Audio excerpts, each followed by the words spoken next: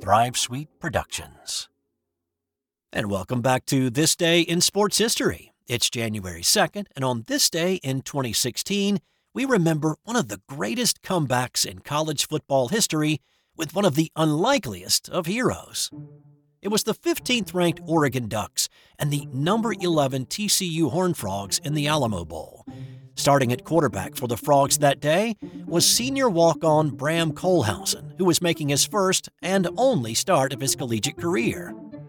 TCU's starting QB throughout the season had been Trayvon Boykin, but Boykin found himself in legal trouble in the weeks leading up to the game and was ineligible.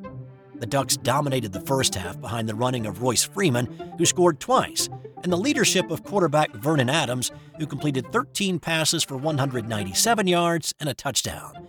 But Adams was knocked out of the game late in the first half and never returned. But with a 31-0 lead at the half, things looked pretty comfortable for the Ducks. TCU didn't score their first points of the game until a field goal with 10:52 to play in the third. Not exactly a clarion call that the comeback had commenced. But the one thing the Frogs could do that season was score. They scored 50 or more points in 5 games that year. With 4:18 to play in the third quarter, Kohlhausen hooked up with Jalen Austin for a 26-yard touchdown strike. Kohlhausen scored himself on a 2-yard run to close out the third quarter, and it was a 31-17 game going to the fourth. Another field goal made it an 11-point game with under 8 to play. Still a lot of ground to make up, and time was getting tight. TCU got the ball back with 4.5 to play, and Kohlhausen marched the Horned Frogs down the field to set up this score.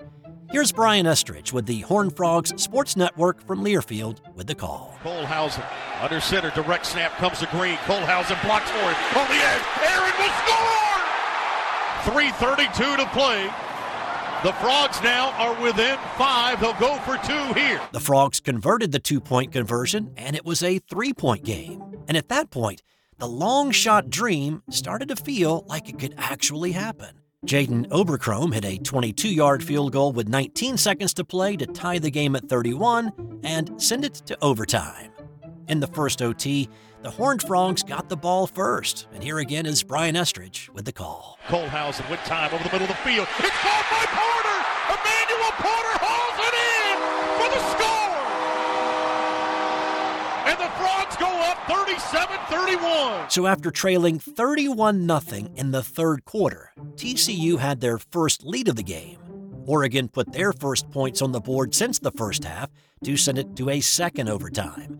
The teams traded field goals to push the game into the third OT. And once again, it was the unlikely hero, Bram Kohlhausen, who rose to the occasion. Snap comes back. Option short side. Kohlhausen keeps. Kohlhausen scores! Oh my! The Horned Frog defense shut down the Ducks on their possession in the third OT, and TCU tied the record for the largest deficit overcome in a bowl game. Kohlhausen completed 28 passes for 351 yards and 2 touchdowns. He also ran for 45 yards and 2 scores and was named MVP of the Alamo Bowl in his first and only start. Also on this day, in 1971, 66 people died and more than 200 were injured in a crush of spectators at Ibrox Park in Glasgow, Scotland. Supporters of Rangers were attempting to leave the ground after rival Celtic scored in the 90th minute to take a 1-0 lead. Ironically, Rangers equalized a few minutes later, and the game finished 1-1. And in 1953, the Baltimore Bullets lost 73-56 on the road to the Indianapolis Olympians. It was the first of 32 straight road losses for the Bullets, an ignominious NBA record. That's it for today.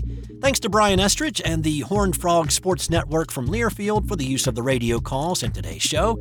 And when you have a moment, rate, review, and subscribe on Apple Podcasts or the podcast app of your choice.